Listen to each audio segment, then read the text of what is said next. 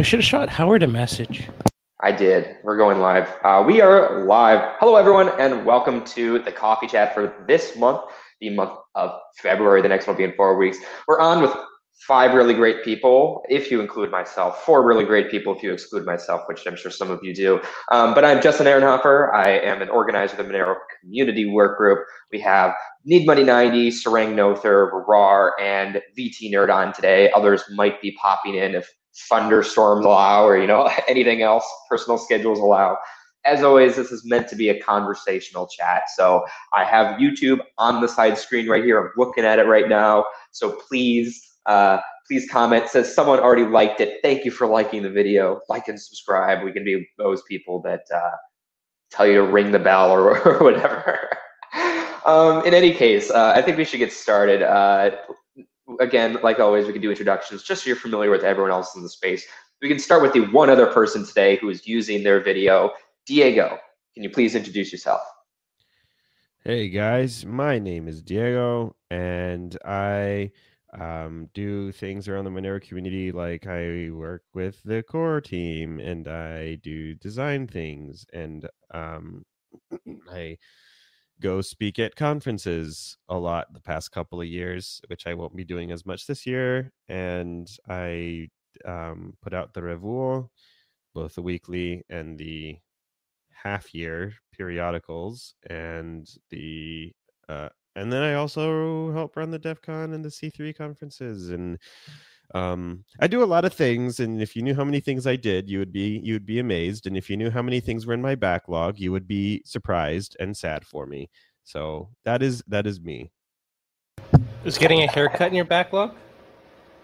Ouch. I was actually thinking about maybe cutting my hair.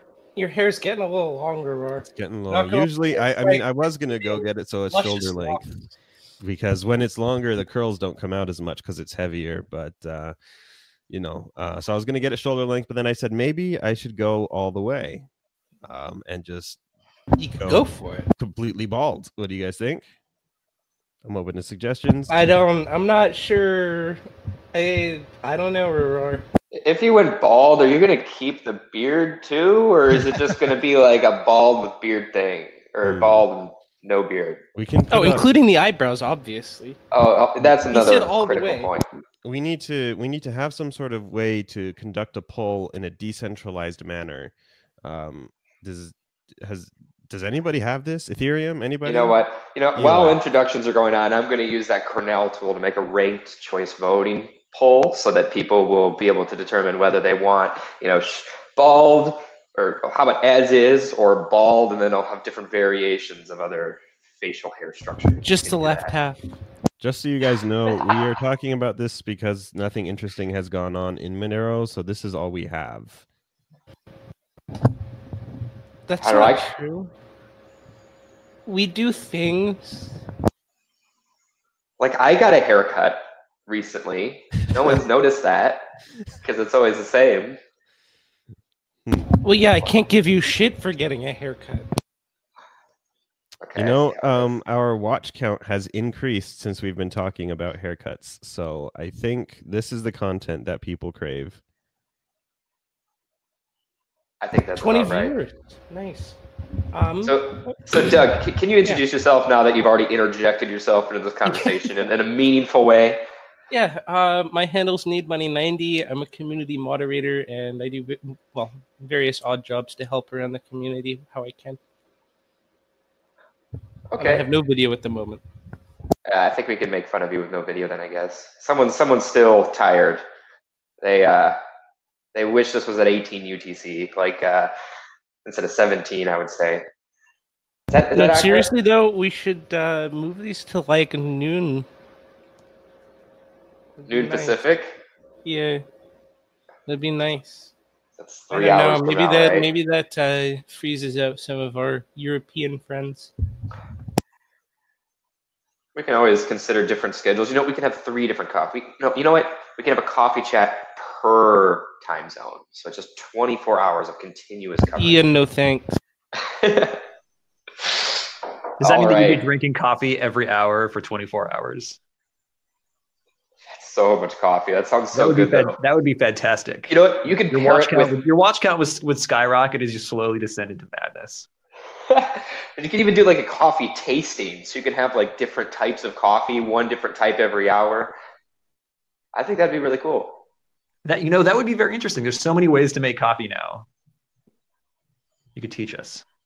At that point, just start your own YouTube channel. MX, you got AeroPress. There's this thing that's like I don't know how I'd like to describe it. It's almost like this crazy lever-based metal system that's supposed to do espresso, but without like an espresso maker.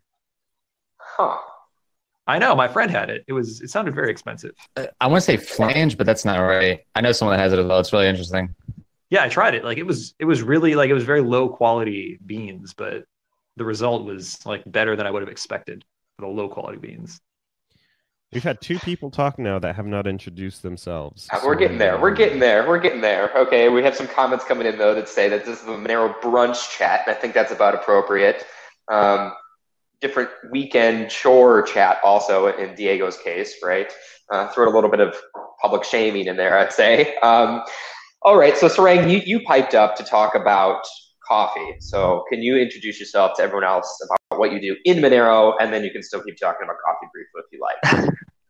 Fair enough. Hello, I'm Sarang Noether. I am a research contributor to the Monero Research Lab work group, and I enjoy doing math and cryptography and analysis and all sorts of kind of odd job research topics, things like that. So much going on with that. And I also enjoy coffee. I'm a fan of the AeroPress personally. It's cheap. It's some kind of polycarbonate, easy to clean. I'm looking into a burr grinder, but I need to get You should a better. absolutely get a burr grinder. I need a better coffee maker before I can take advantage of the burr grinder, I think. Anyway, lots of coffee stuff going in here. Thank you, Sarang. Has just asked, what are our goals for the next 6 to 12 months? Do we want to introduce our last person or go over I'm about to get there, yeah. So, Lee, can you do your introductions? I know we've had like a leisurely introductions this time. I think that's good, though. Yeah, so I go by VT Nerd on GitHub and on IRC, and I program various parts in both the daemon, a few commits to the wallet, and some stuff to my Monero. And so the most recent stuff has all been IP privacy related sort of stuff within the Monero daemon. So we'll talk about that later, I guess. Absolutely. Thank you, Lee, for introducing yourself. And I think we had, Howard, you joined us. Thank you for joining us. Can you introduce yourself, please? Hey, I'm Howard Chu. I go by HYC online. What do I need to talk about? Apparently, we're talking about haircuts and coffee this time. So, what's your preferred haircut, and then what's your preferred way to have coffee? I haven't had a haircut in probably the past 10 years. And I drink tea. Playing for the other tea side. Tea is the best coffee. There we go. I like tea. I like tea too. I drink water. I have maybe 12 boxes of tea just in my cupboard. It takes up the entire space. No room for dishes or anything. It's just all tea and coffee. Okay, so we've done like a lot of the really friendly intros. I'm going to go over a really broad schedule about the main topics I think we should cover today. But of course, please comment in the chat if you have something else. We already had some people that added some thoughts that came in, so we really appreciate that. I'd like to talk about the Monero Conferenco that's coming up. I'd like to have an MRL update because we have Sarang on here and we haven't had an MRL person on a coffee chat in a while. VT Nerd is here, so I'd love for him to talk about Dandelion++ that he recently did a lot of work on to help bring it to completion in Monero. We have a Monero-versary coming up in April, so we already need to start planning for what events we need to have. We've had some ideas in the community already circulate there. And then Diego recently published the Monero Revuo periodical. So I want him to talk about what he's been doing there and help give it additional context there. So I think it'd be best to start off with Sarang, just because it's a lot of content to get out on what has recently happened in the Monero Research Lab. Sarang, can you give a nice high-level overview, and then we can ask more specific questions about what MRL has been doing over the past 3 months. Oh, good Lord. So many things. So, I mean, there's a few kind of big projects related to protocol design. CL-SAG is something that's been in the works for a while. That was suggested by a collaborator, kind of over on a GitHub thread that's still up. And the idea is that you can take our current signature structure and kind of compress it down in a certain way. And the benefit to that is you get much smaller signatures that end up being faster to verify, which is great. So it means transactions are smaller, and syncing things up will end up being faster for that part of the chain. And so that's been worked up. We have code for it that we initially kind of were playing around with. We had to do some performance testing. Monero Mu has now worked that up into kind of a more complete integration-based pull request. So taking that signature scheme and then actually throwing it into the larger code base and transaction protocol and everything. So we also had to develop kind of a formal security model for it. And that's the stuff that's kind of been ongoing. So we got some really good suggestions on security model updates and changes when we did an initial submission for a conference. And so Saray Noether and I have been working on kind of really just kind of nailing down and upgrading the security model for that. And that basically just ensures us that, we're modeling a lot of kind of real world adversarial situations and making sure that the signature scheme, is safe and robust against them. So that's kind of being finished up. There still seems to be pretty strong support for doing a deployment. And before that, there's also pretty strong support for doing a external review and external audit. So we'll probably try to get that done for both the math and for the code. And I know, Justin, you've been talking in the community and research channels, and I've been kind of chatting with you about it as well, about the idea of doing kind of a more neutral third-party audit work group, just to make sure that everything regarding the audit and any kind of fundraising and which auditors and reviewers would be chosen is done in like a nice, transparent, neutral way. All right, we had no questions coming with chat here. I also sent Snipe a message, Doug. We'd love to have Snipe on, of course, the new Monero lead contributor, or lead maintainer, sorry. Lead contributor is not a good description. Okay, thanks, Saray, for those high-level overviews. Can you... So that's a little bit on like CL-SAG. I mean, there's plenty more I could talk about if you want.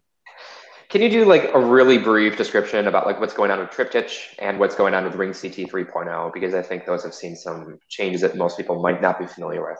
Yeah. So CL-SAG is nice because for the kind of the range of ring sizes that we use now, which is like on the order of 10 right now. It happens to be 11, which in the grand scheme of things is like a fairly small per transaction input anonymity set.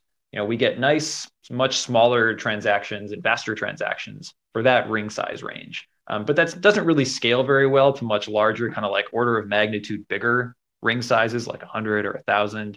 It just doesn't scale well to that. You'd still get gigantic signatures that'd be really, really slow. So there's been a lot of interest lately in the so-called sublinear transaction protocols. And the idea with those is that the size scales really well, even if you have a very large ring size. There's still always going to be a question of like the verification time and how long it would take to sync. And that ends up being kind of the bottleneck. So, right now we can't do like the kind of speed that you can get with large anonymity sets for trusted setup based solutions. And there have been a few proposals that have already come out from outside groups that have been great. OmniRing was one that came out. There's still some questions on its efficiency and some correctness stuff. So I would say that like OmniRing is still kind of in flux and in development. It's a really cool idea, but it just needs a bit more work. There's another proposal that came out called RingCT3 or RCT3 from another group. And that's undergone some revisions and changes as well for security and for efficiency. It's got a pretty good security model associated with it, and its scaling is also good. So there's still some design choices you could make around that relating to kind of how you end up padding in some of the anonymity set and things like that.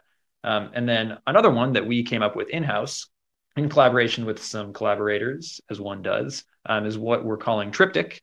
And it's actually based on a similar underlying like proving system. So like its plumbing is very similar to what Lelantus does, which in turn is based on some old work by Groth and Kohlweiss, who were some other cryptographers and mathematicians who came up with this cool proving system, a few years ago. The idea behind that, where I think it kind of improves on Lelantus for, Monero-related purposes, is that it lets us kind of use the same. It lets us use kind of a similar approach to how we separate out like public keys for signing and like amount commitments for confidential transactions. It lets us kind of use a similar model to that, but the signatures end up being a lot smaller. Like for order of magnitude size larger rings, you can still get very small signatures, and you can do batch verification, kind of like what we do for bulletproofs. So a single signature might not be terribly fast to verify. You can do a whole bunch of them in a large group separately as you're like pulling in blocks or whatever, pulling in transactions. And those you can end up kind of verifying in a big batch at an average rate that's much faster than doing it individually. And so that is, so that's like yet another sublinear transaction protocol that could be useful. So it's really good to have options for these. There's still kind of some questions that arise with, how would we end up doing multi-signature stuff? Because that gets a bit more complicated. So there's still some questions that are still in flux with those. But it's really nice to know that there are protocols available that don't require centralized trust and can still give us, much better scaling for anonymity set size. Yeah, that's really cool. What was the timeline for Triptych? Was this something like when in-house did you start working on this? Oh, good Lord. Actually, I should pull that up. It was there's a GitHub issue on it. I'm going to pull it up now while I'm talking, which is going to go great. But I mean, basically what happened is like there were some ideas on how to do it, some ideas on maybe how to extend it to include amounts in a cool way, and then worked up kind of some of the math for it, worked up some kind of test code to kind of prototype it and do some timing estimates, and then kind of developing a formal security model around it and, proving everything formally, which takes a surprisingly long amount of time sometimes. Security model is one of those things that like, it's both really fun to do if you're into it and really awful if you're not into it, and very subtle and very easy to screw up. So that's why it's important to do, a lot of formal analysis whenever possible. Let's see here. Linkable ring signature based on one of many. So it looks like the first issue for it by our collaborator Random Run was opened on September 6th of 2019. So, and there's a preprint that came out last month. The preprint for it was released, and it's since been updated to do some extensions and some generalizations. There's actually a separate version of Triptych that I'm still working on that lets us do multiple, like a whole transaction, like all the inputs for the transaction and all the amount balance stuff in one single small proof. And we don't quite have like the soundness for that worked out yet. I'm pretty convinced that it is sound, but it's proving really tricky to prove that, which is unfortunate. I really wish we could. I'm looking to grab the paper for those who are in the chat right now. It's hard to. And of course, like the usual caveat and like a preprint is not inherently peer reviewed. So you should always view preprints with like a certain amount of skepticism. Like anyone could put out a preprint. It'd be nice to get it peer reviewed, but that can be tricky to get in sometimes. Very cool. Well, it sounds like really, really awesome things are happening in the Monero Research Lab side of things. There's a whole bunch of other small projects going on too all the time. Those are just kind of the big shiny ones. Mm-hmm. So, but the one that is most notable for the next update, assuming audits, assuming everything goes well, let's say, is CLSAG, correct? Right now everything seems to be going pretty well with that. We're very confident that even though like we're still kind of working on trying to enhance its security model, the security model that we have now is at least as good, if not better, than what we had for ML-SAGs. So if anything, we're just trying to like optimize it even further.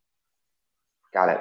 Okay, really cool. If you have any other questions in the chat for Sarang, please leave them in. And of course, you can always attend their weekly meetings, which are on Wednesdays now. Wednesdays at 18 UTC, correct? Yep. At Monero-Research-Lab. Yep. So they're always willing to answer questions there too. Okay. Any comments from those who are, or questions from those who are in the chat currently about what's happening in the Monero Research Lab? Anything people think are pretty cool? I mean, it's all cool, but like, what's especially cool? Wow. Math is cool. My teachers are right. All right. I think then we can move on to Diego. Diego, can you talk about the Revoir and what you've done with the recent periodical? Yeah, sure. So I've been doing the review in some form or another for a couple of years now. Back when it started, it was supposed to be a quarterly, just update summary on all the things that we've done in the past 3 months. I managed to get 2 of those out, and then life happened, work happened. I started up the weekly. Now we're on like issue 50 or something, so 50 weeks ago. That's pretty good. And the weekly just kind of summarizes. It's really just a link aggregation, brief summary of the interesting things that happen for those people that don't have time to troll through the Twitter or the Reddit or IRC to get the up and up on everything that's happened. But I did restart the periodicals in the new format. If you go to revuo-monero.com, you can see those there. And so we just recently put out the periodical. It's for the past 6 months. The past 2 periodicals have been 6 months periodicals. And I don't know, if people like the quarterlies better, we can move to those, but sometimes it could be a little bit bare in terms of content because Monero does stuff, but I don't know, we end up reporting on similar things. But anyway, the most recent one launched yesterday. I have since received a couple of pings from different people like, hey, you might want to include this. And they're right. I didn't get everything. And so there will probably be a small update. But if you're interested in what Monero did the last half of 2019, so July 1st through December 31st, like kind of the major things, then you can go ahead and take a look at the periodical there. And if I miss anything, anyone, please let me know. I try very hard. You know, the issue with something like this is people can say, well, you're being a gatekeeper for knowledge. Like if the review is the way that people get their Monero fix and their understanding of Monero, and I choose not to report on a conversation or, you know, what people are, or what one company has done or what one group has done, then they may feel slighted or they may feel like, you know, their contributions are not valued. So, I mean, I'm small enough, we're all small enough that I don't think that's an issue, but you know, that was an issue with things like Bitcoin when it got bigger and they started banning people for this, or, you know, the people just chose not to report on these things. And so it kind of led to a big division. So hopefully that won't ever happen. But if it does, then we'll have to deal with that too at some point. I think, like from my perspective, Diego, like it's a source, you're doing the best you can, and if someone else thinks they can do better, they can make another thing. And it's always good to have multiple sets of people competing against each other, have the best content. You know, that's generally a good thing. That's why there's not just one news source you can watch a large number. So yeah, if someone wants to take on the role of doing their own raw type system, by all means, they can start their own thing, and I think we should encourage that. And you know, I'm going to take it a step further. If anybody has an interest in like super low key journalism, please feel free to message me. There have been a number of ideas that have been thrown out around in my head about ways to kind of expand the review in terms of written pieces, opinion pieces, or so kind of further things like that beyond just the weeklies and the periodicals. There's a couple of different directions we can take this in terms of educational material. So if you have an interest or talent in writing or researching or any of these things, please message me and we can kind of discuss what directions we can also take the review in.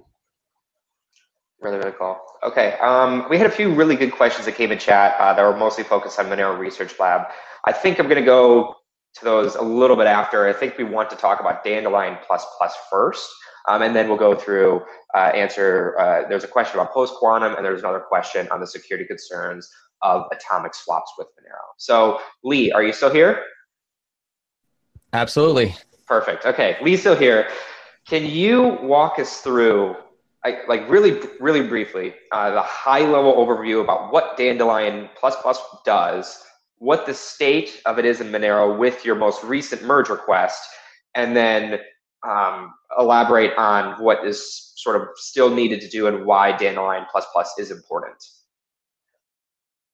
Right. Okay. So the first thing is why was Dandelion++ protocol sort of implement or the design in the first place, or why did it come why was it created? There was been research in Bitcoin in particular on sort of chain analysis companies making many connections to people through the peer-to-peer Bitcoin network, with the goal of identifying the source IP of a transaction.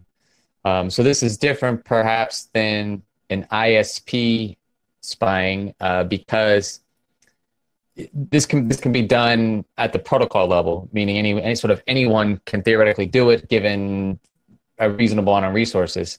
So they came up with the Dandelion Plus Plus protocol and attempts to retrofit sort of I don't want to say like a onion network like Tor or I2P, but sort of a network to sort of obfuscate on the source IP. So the first design iteration was called just Dandelion. And then after some feedback from the Bitcoin developers in particular, they came out with Dandelion Plus Plus as a response to the original algorithm, or protocol rather. And so that's specifically what Monero has implemented. Now, interestingly, there was a pull request, so there was sort of a working reference implementation for Bitcoin that was never merged for Dandelion. I'm not aware of any updates to the reference code for Dandelion Plus Plus. And so the other major project that I'm aware that has implemented Dandelion Plus Plus is Grin. For their purposes, it's a little different than Monero, because, and you may have seen this dust up about it recently, for them it's very important to obfuscate inputs and outputs, because they don't have ring signatures. So they were, there's really probably no use to me talking about that right now. But it's sort of interesting that if you saw some attack about Dandelion Plus Plus, as related to Grin, it's slightly different because that person was using it to identify this concept. And actually, it wasn't even cut through transactions. I'm sorry. It was with Mimblewimble, you can aggregate inputs and outputs into a much larger transaction. And so this person sort of showed that Dandelion Plus Plus wasn't great at hiding that information. And so I just wanted to stress that if you see that attack, that there's a very subtle difference in what that person and what Grin was using it for. Now, I suppose what happened with as far as getting Dandelion Plus Plus into Monero, what happened was at some point, almost a year ago now, actually, Sarang and I were discussing this at Stanford at the blockchain conference, and he sort of said, "Hey, why don't you try to get Dandelion Plus Plus as part of this push to get Tor and I2P into the Monero daemon?" And I said, "Yeah, sure. It'll be sounds simple." But then I sort of, when I came to my senses, I realized that there was a lot of changes that needed to be made. However, there were a lot of changes that needed to be made for Dandelion Plus Plus that overlapped with changes necessary for the proper Tor to I2P sort of integration. So I it delayed the Tor to I2P integration a bit as I thought about how to design it so that I could implement the second part, the Dandelion Plus Plus part eventually. And so that's sort of what came up now was sort of this last PR is sort of like the last bits to actually enable Dandelion Plus Plus. So there's been there's code, for instance, in there to select sending your transaction to one IP, which is part of the protocol, and it's been part of that for sort of this Tor and I2P integration stuff.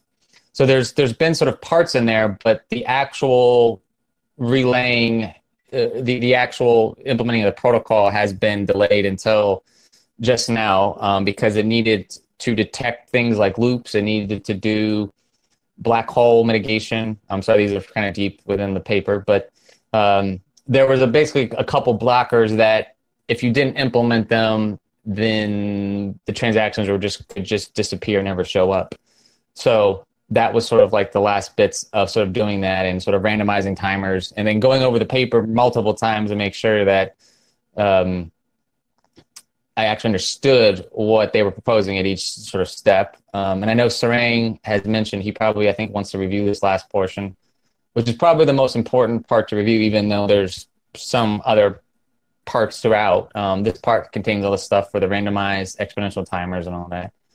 Now, why is it important to Monero for this IP privacy? Now, I guess I did want to make clear this doesn't help privacy for any ISP watching stuff. We would have to start with encryption. That would help a lot. That's something Moo and I discussed. Moo proposed SSL a while ago. Some other people I talked to privately mentioned the noise protocol. But that's going to have to be a separate push for that. And of course, there's already Tor and I2P to sort of help with that sort of encryption and obfuscating it from the ISP a bit. So wait, just to step in and do a quick summary for people. Yep. So you're saying that Dandelion++, again, doesn't protect against Comcast, AT&T, whoever else you're using, because they still know you are using Monero. You would need to use Tor or I2P to hide that you are using Monero. But if you are just trying to hide from the rest of the network participants, other people running Monero nodes, then Dandelion helps you with that. Is that a reasonable assumption? Yes. So in fact, the issue is a bit more nuanced than that, because the ISP can right now, because we don't have encrypted links, they can sort of see the transaction. They can sort of monitor the transactions coming in and out of your node and take a guess of where it originated from. If you encrypt the links, it makes it harder. There's still some funkiness on whether like the ISP is ensibling you, and then there's it just really gets to madness when they become very, very like active in. And also assuming that the ISP is watching you is like assuming a state level attack, and generally I'm not sure we really try to mitigate state level attacks. Like that's just a lot of effort for very little gain. It does get pretty difficult. I mean, we should probably at some point look into encrypting links, but like I said, there is some trickiness there. So yes, that is correct. It mainly prevents against, like I said, the chain analysis companies that were making lots of connections. And so to briefly summarize what they were doing, they were just simply connecting to as many nodes as possible in the network, possibly even from multiple machines. And then they were able to correlate via timing analysis, sort of like where the transaction may have been originated from. So it was statistical based, but again, it didn't require, like Need Money was saying, it didn't require any sort of ISP or state level involvement. So Dandelion++ was designed specifically for that threat. And the nice part about it was it is backwards compatible. So we can roll this out without a hard fork. It will benefit the more honest users that are implementing the protocol, the more the benefits. So like if you were to run it right now, it would work, but there'd be no point because whoever you're connecting to is most likely not implementing the protocol. So then it just defaults to the standard behavior.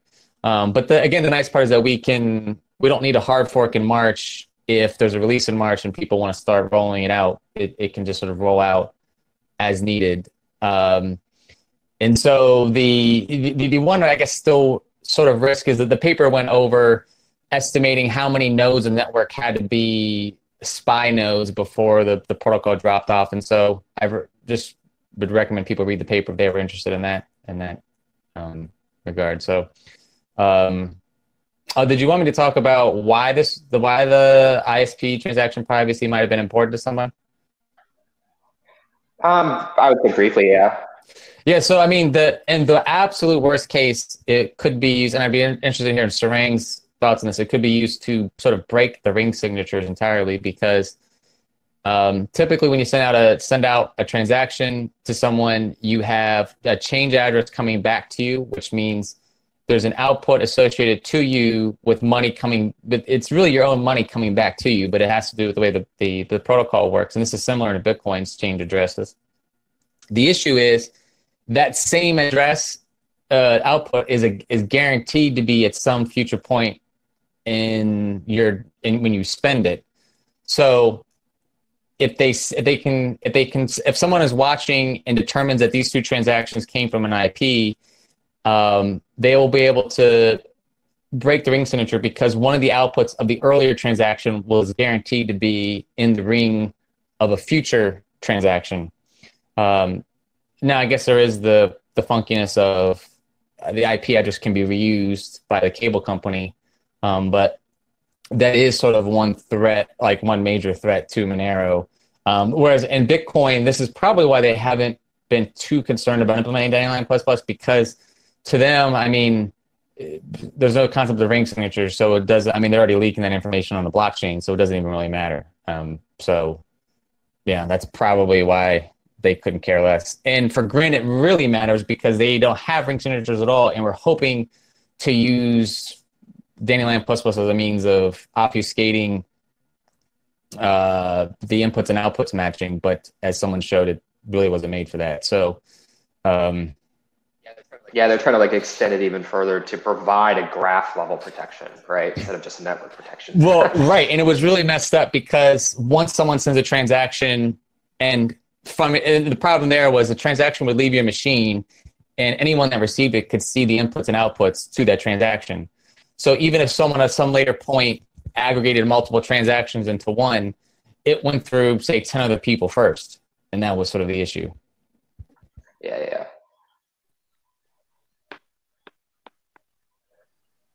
Sarang, do you have some comments? I mean, it's a really cool idea. I think in particular because for the most part, the worst case scenario of this is that either you get fairly low adoption, in which case you kind of just default to some hybrid of the old protocol and some moderate improvements to those potentially using it, which is pretty great. I mean, I think the fact that Monero does fairly regular network upgrades means that client upgrades also happen, with fair regularity. So, hopefully there's fairly high adoption, which means that the network as a whole gets to benefit more. And I think it's also a neat protocol because, even in the presence of, say a node that decides to just withhold relaying a transaction, the protocol has built-in provisions, to eventually default back to kind of the old, transaction diffusion method. So it's nice because in the relative worst case, you get what we had before, and in a much more realistic, hopefully better case, you get this cool additional protocol beyond it. And I mean, I don't think it was particularly addressed, how it necessarily works exactly, but the idea is that instead of just diffusing a transaction out to everyone whom you see, you end up doing like a very, very particular, somewhat randomized routing to just a couple of different nodes, based on where you're receiving transactions from. So effectively what you do is you get kind of this single routing for a little while. And then eventually, based on some randomization, a node might decide to start then diffusing. So it's kind of like a dandelion, right? You have a stem part where things kind of just travel in a nice straight line. And then eventually there's this so-called like fluffing phase where, I guess whatever the top part of the dandelion is like ends up fluffing its dandelion-y seeds out. So that's what I guess I did have 2 points of clarification that just sprung to my mind when he was talking real very quickly. One was we were not doing diffusion as in Bitcoin. We were doing a flood, which was you receive a transaction, everyone gets it immediately. We recently changed to what Bitcoin does where there's a randomized timer per connection. So just this alone, according to the Dandelion paper, had sort of messed with the chain analysis. And that was because each connection is now randomized, it gets harder for them to learn the connection graph. Now, whether we have to worry about this for block propagation and all that, I don't know. We'd have to do more looking into that. But so we changed that. It's not in the last release. I think I did a PR for that just after we forked for that. So it's in the master branch. So that sort of changes in the master branch already. And then there was another one in there. I don't know. I guess I can't remember what the other point was. What Strang was talking about, but too bad. But that is a good point, though. There's like the randomization for diffusion, and then this also introduces some additional randomization factors too. Basically, where like the kind of the stem-based path that a node chooses is private to it. It gets re-randomized every once in a while. There's additional randomization in where this like stem to fluff phase occurs. It's very cool. Like the different changes that they made, kind of assuming, different types of kind of large scale, like supernode type analysis, and assuming that some nodes might be evil and try to disrupt the protocol. It was really well designed. And okay, I remember what the very quick point was, which was, I'm sorry, if you're running Tor I2P and you forward a transaction over that, the receiver, the hidden service receiver, will then forward over a Dennyline plus stem.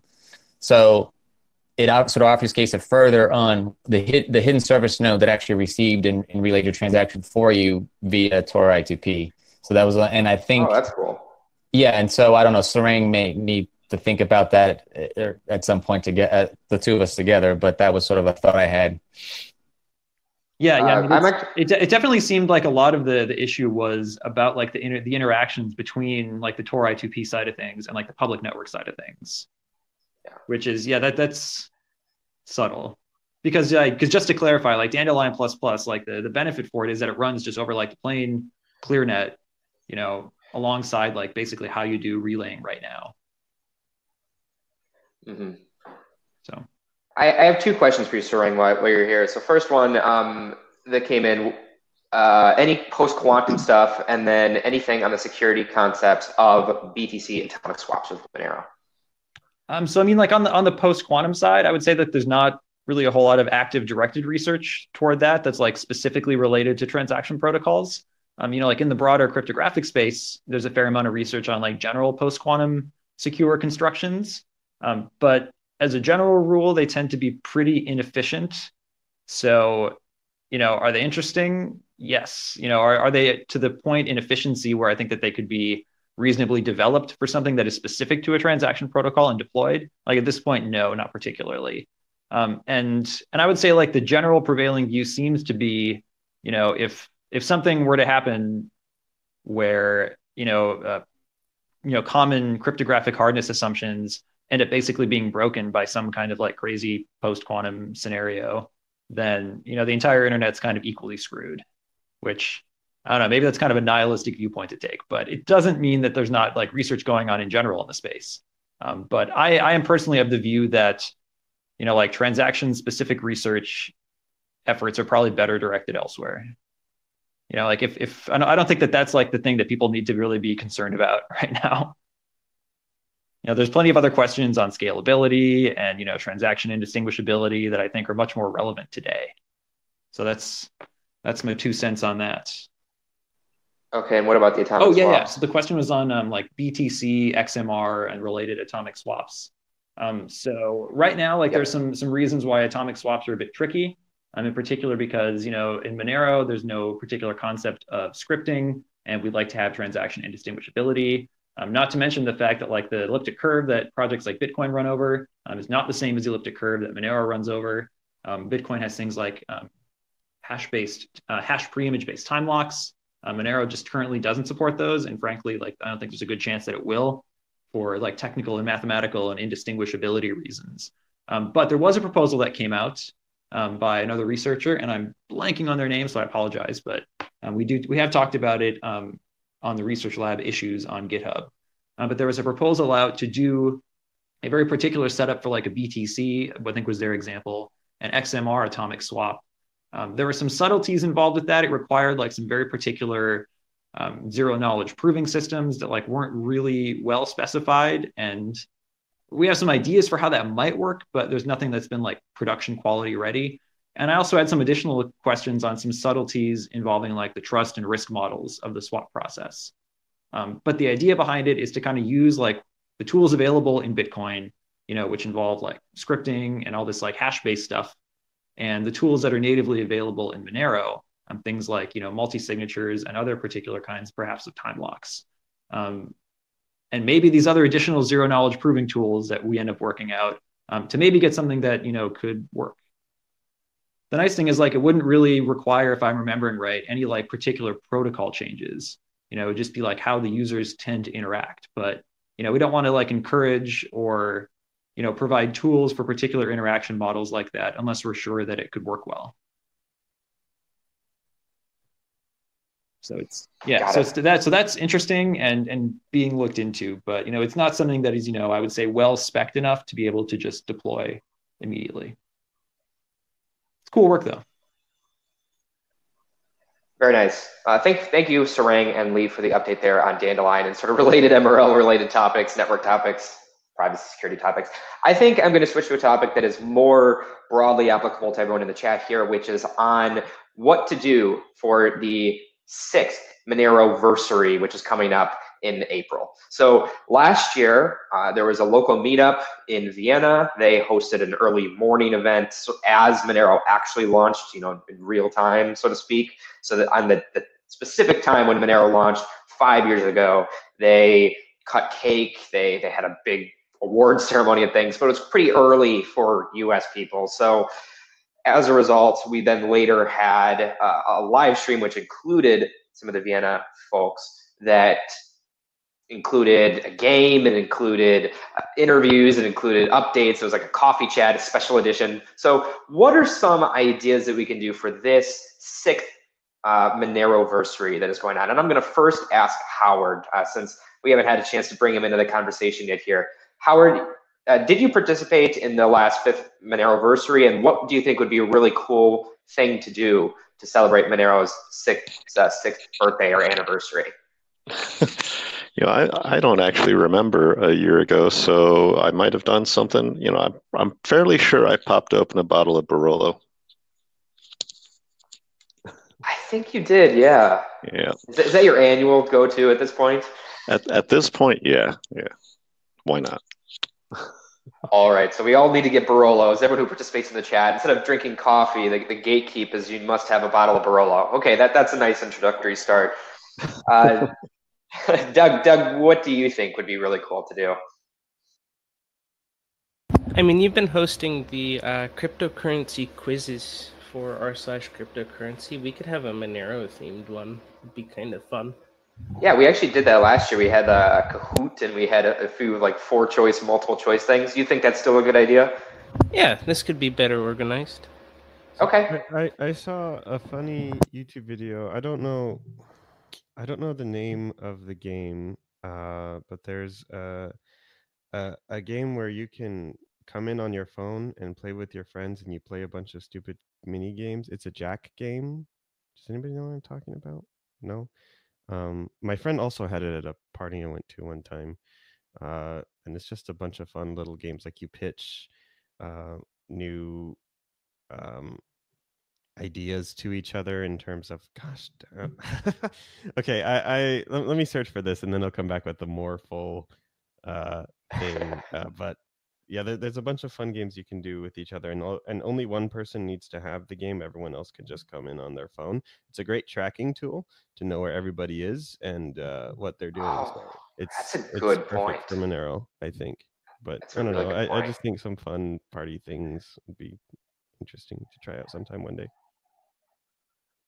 Okay, yeah, let's look into that and see what happens there. I need to check on the Monero community GitHub issues. I believe someone proposed the idea of going out and spending Monero once a year at some store or something. What do we think of that idea, that we sort of have people record instances of, here I'm going to the store to spend Monero? I don't know how well that would work in the US because we don't have as many like XMR to BTC conversions like we do in Europe and other countries. But I accept Monero natively on all of my. Okay, so you by default will have. I accept Monero too. You could just give me Monero. Okay. So I guess now is the chance to make a merchant store that takes Monero, because people are going to have to spend it for something. So we might all be buying T-shirts through Diego. He just has the default monopoly here. Or Need Money is just default beggar in the ecosystem that puts his address everywhere. We're also selling stickers. You got me. Okay, stickers, yeah. Oh, and by the way, at that time, I think the Monero Conferenco tickets will be available if anyone's going to buy them at that point. I think that'd be a good time, because just 2 months until the conference will point. Anyway, done showing the Conferenco. In the chat, do people have any other ideas about what they think would be good things to do for Monero's 6th anniversary? Last time we contacted some press. Diego made a really lovely Monero party hat type image. I thought that was really great. I set it as the channel image picture for some time. I think that was pretty cool. But this is something that like Monero enthusiasts will do. Like, how do we sort of get people that are not always involved in the Monero community? Like all the faces you see here are all names that you often see. How do we get people that are just followers of Reddit to go out and do something? Is that a good goal? What could that be? Yeah, this is something that so many communities, businesses, nonprofits, all of these things have trouble doing, not just the onboarding of people, but the mobilization of people. I think maybe speaking with different organizers of different nonprofits might be useful to a community like Monero, because even though we are not a nonprofit, that we do share some similar problems in a social sense. Mobilization, calls to action, getting people to actually do things that we think are in their best interests, right? So you have people like that say, well, voting is in your best interest, so vote. And they can't get everybody to vote because there's a convincing portion of it where you have to convince them that it is in their best interest when they might disagree, as well as even if they see, okay, this might be in my best interest, is it enough? Is it going to benefit me enough to actually move me off of the couch or out of my house or something? Because people's time is limited. And I think we forget this way too often, that people have lives. They have things they want to do. Even if they're watching TV, it's not because they're lazy. They maybe had a long day at work and they need some time to relax. Like, people have lives, and if they take on something, if they take on a cause, that necessarily means they're not doing something else, whether that be spend time with their family or some alone time or whatever the case might be. So really, a lot of it's going to come down to the convincing of people that, our privacy is being eroded, that that this kind of thing is necessary, that, even the act of spending Monero to people who accept Monero is furthering this goal in one small way. There's a lot of things that are tough sells, and I think people are going to wake up to it in their own time. Some people will never wake up to it. I heard something that they tell doctors that I found very apt to this as well, but it's interesting in and of itself. In order to help take away guilt from doctors who are not able to help certain people, they say that there will be some people that will get better no matter what you do, if you help them or not. There will be some people that won't get better or die if you help them or not. And then there are the people in between. And those people in between need your help to get from unhealth to health, or sometimes from death to life. And I feel like that is also true of social issues, or of issues like that we're dealing with here, of trying to convince people of privacy. There will be some people we're just never going to be able to convince. And there's going to be some people that are already convinced or already doing their own thing. But there's a big portion in the middle. And we need to try to identify these people that are primed to hear this message. And because if we're focusing our resources on trying to convince the people that will never be convinced, then we are wasting resources, human, financial, whatever the case may be. We need to identify who these people are that are ready to hear this. And these are the people that we need to be selling on this technology. These are the people that we need to kind of focus our resources on. So I think rather than just go for a shotgun approach, which can have some results, I think we need to kind of look a little deeper into the audiences that we're trying to work with. I mean, yes, of course, we would love those people who would never be convinced to be convinced. And maybe given enough time and resources, those people might actually change. But if we're putting all of that effort, all that time, all that resources, then we're missing out on potentially more and more people that are ready to hear. They just are not being focused on. Anyway, that's my little thingy. Yeah, I think it's important to sort of, I mean, one goal of the campaign should get to people to understand why they're doing what they're doing, in some sense. I mean, going back to the idea of the fun trivia that I try to do every week, right? It's a reason for people to be involved in the ecosystem and have a fun time that's not related to just looking at a price chart, right? But at least that's the intent. So that's how you can help try and break down a lot of those boundaries. Hopefully we can sort of do that in some way for Monero's birthday. So I think it's good that we have these discussions. Someone in the chat, Antonym is the name they go by, says we should do a treasure hunt. we've done like Monero challenges for DEF CON every year. And there's puzzle treasure hunts as well that we. Yeah, there's a lot. Like, it doesn't need to be like a physical thing. It's easy to do globally. Is that something that you think would attract a lot of people if we had a puzzle? What sort of ways could we encourage people to want to work on the puzzle or get a reward? Do you think that's even a good idea at all? We could do it like a thing that's in series where we get like anybody who wants to make a section of the puzzle or something, and you have to solve all the segments. Yeah, but like individuals can participate. I don't know. Just thinking out loud.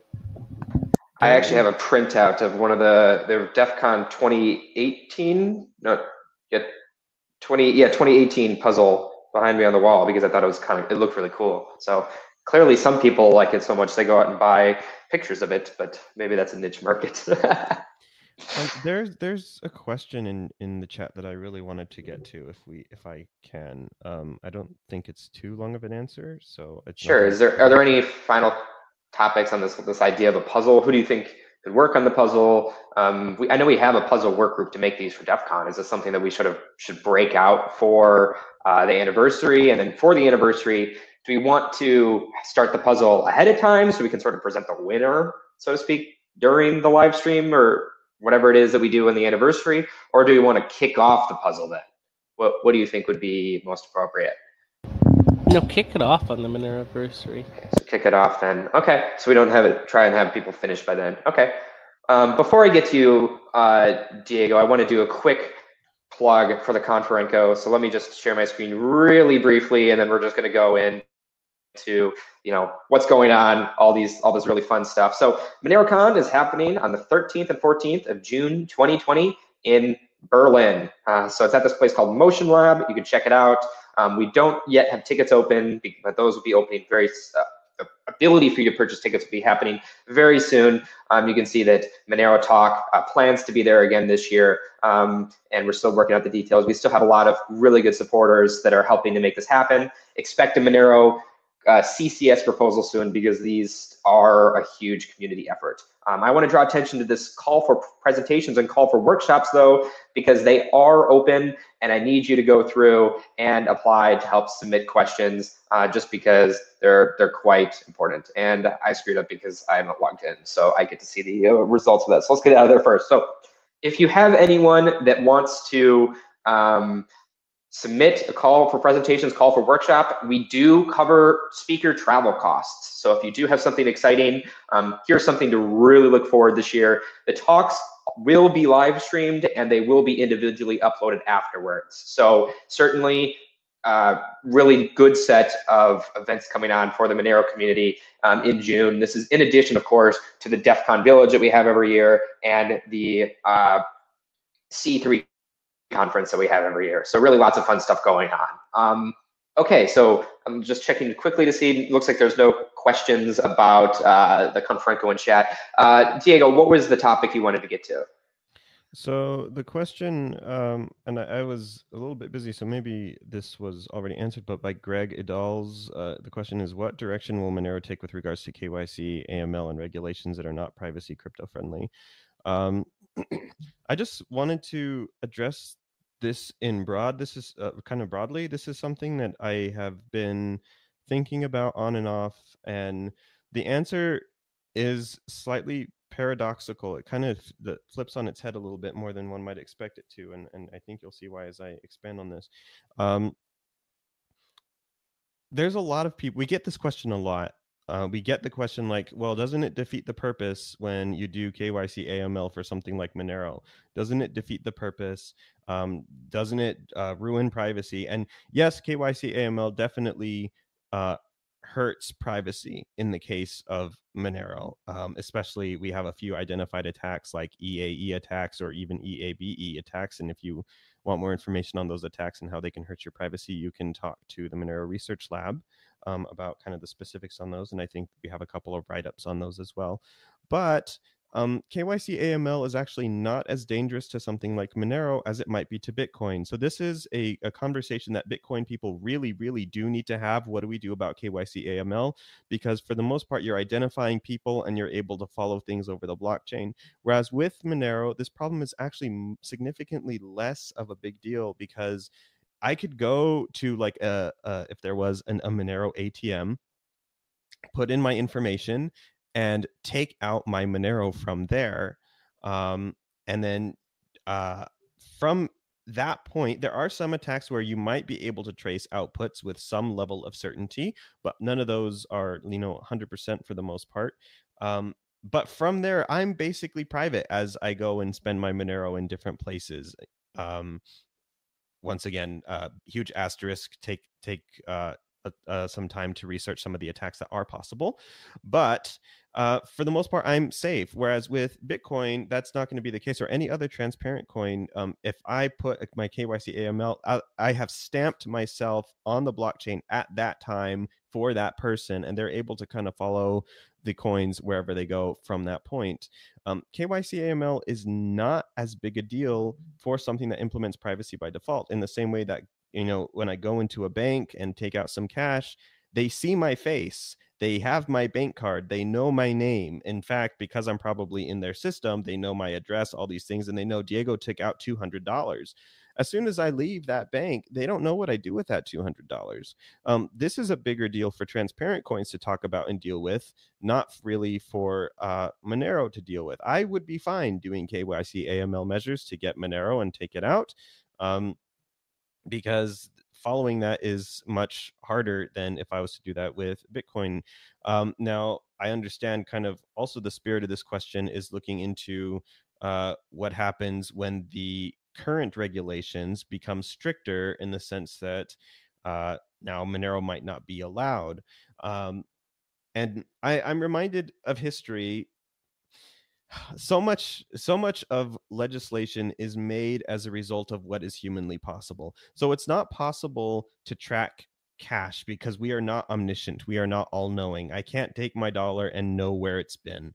And because of that, there were the court cases that established the precedence of fungibility for fiat cash that said you're not responsible for where your money came from because you have no human way of knowing. Well, now Bitcoin comes along, and now we do have ways of knowing where our Bitcoin comes from. And so because of that, I can totally see how regulations are going to shift, because now it is humanly possible to know. And so they're going to put the onus on the businesses or the whatever to know where that is. I think we would be in a very different reality if Bitcoin had started with kind of privacy guarantees similar to what Monero had, because then it wouldn't be possible. That would kind of be the default. That would be what everybody is used to. And it would be very analogous to cash. Monero is very powerful. Monero is probably one of the most powerful tools in existence right now. And I don't say that lightly, because you can move large sums of money instantaneously across the planet without borders, without permission. This is freedom. Like, this is freedom in a nutshell. You don't get more free than this. I really just think people are overestimating how big censorship resistance is when it's not coupled with privacy. Like Bitcoin, I think it's just so small of a breakthrough.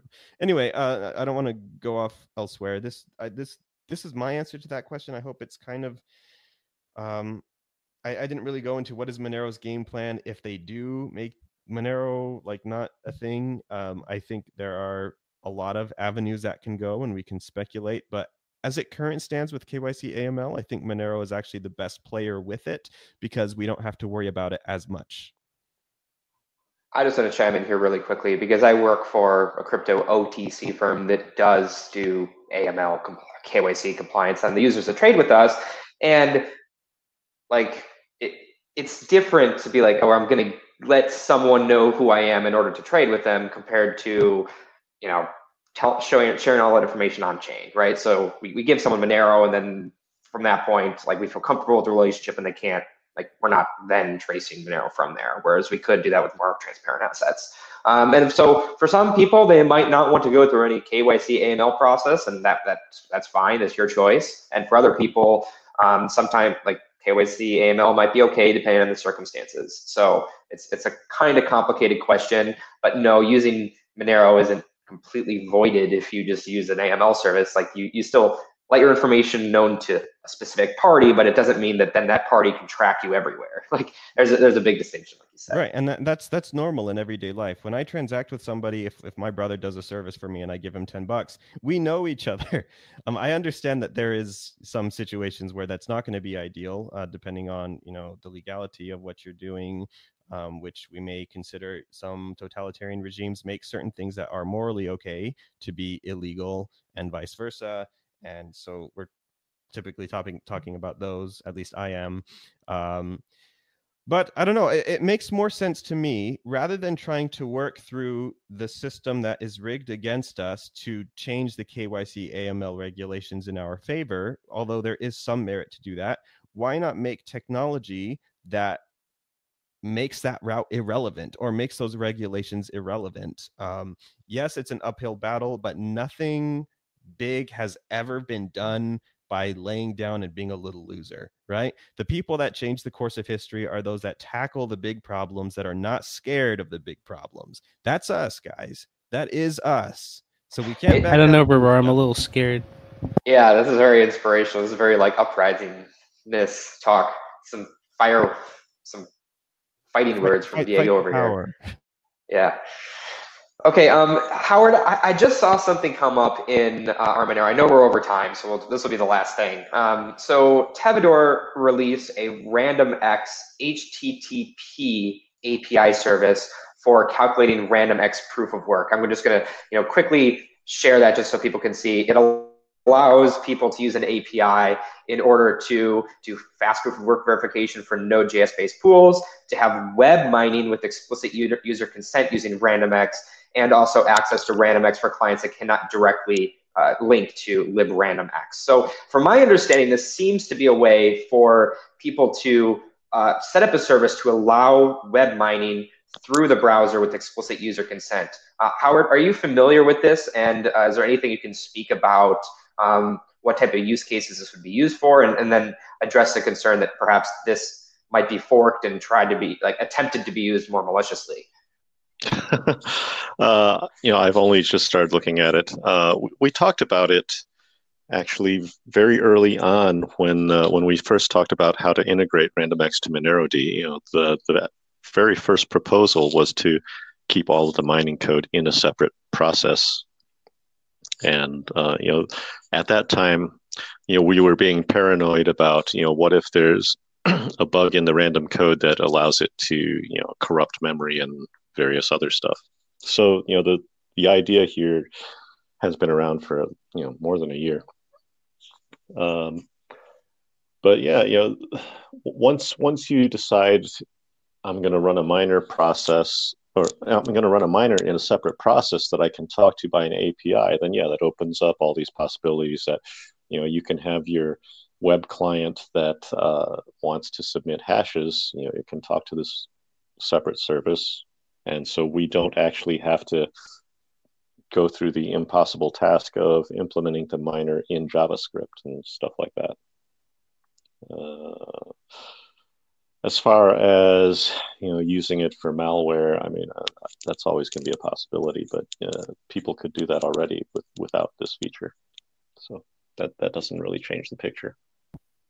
I'm also not sure that's our job particularly. Like, malware will always exist, and trying to decide, hey, well, I guess we can make it harder for malware to use like our 2 GB requirement, but really that's not our problem,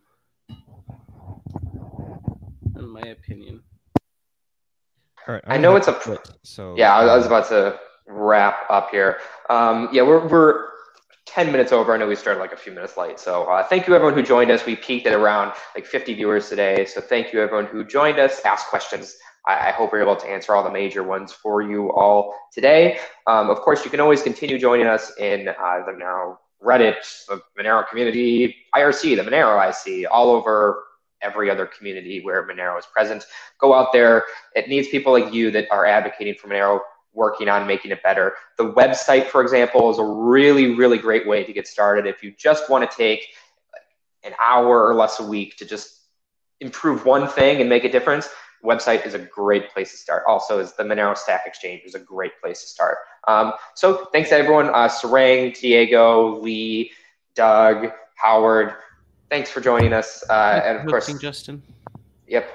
Great to have everyone else here. No, I'm not a member of the Zcash Foundation, Spacebird. Yeah, thanks everyone for watching the kind words. We will catch you at the next Monero Coffee Chat.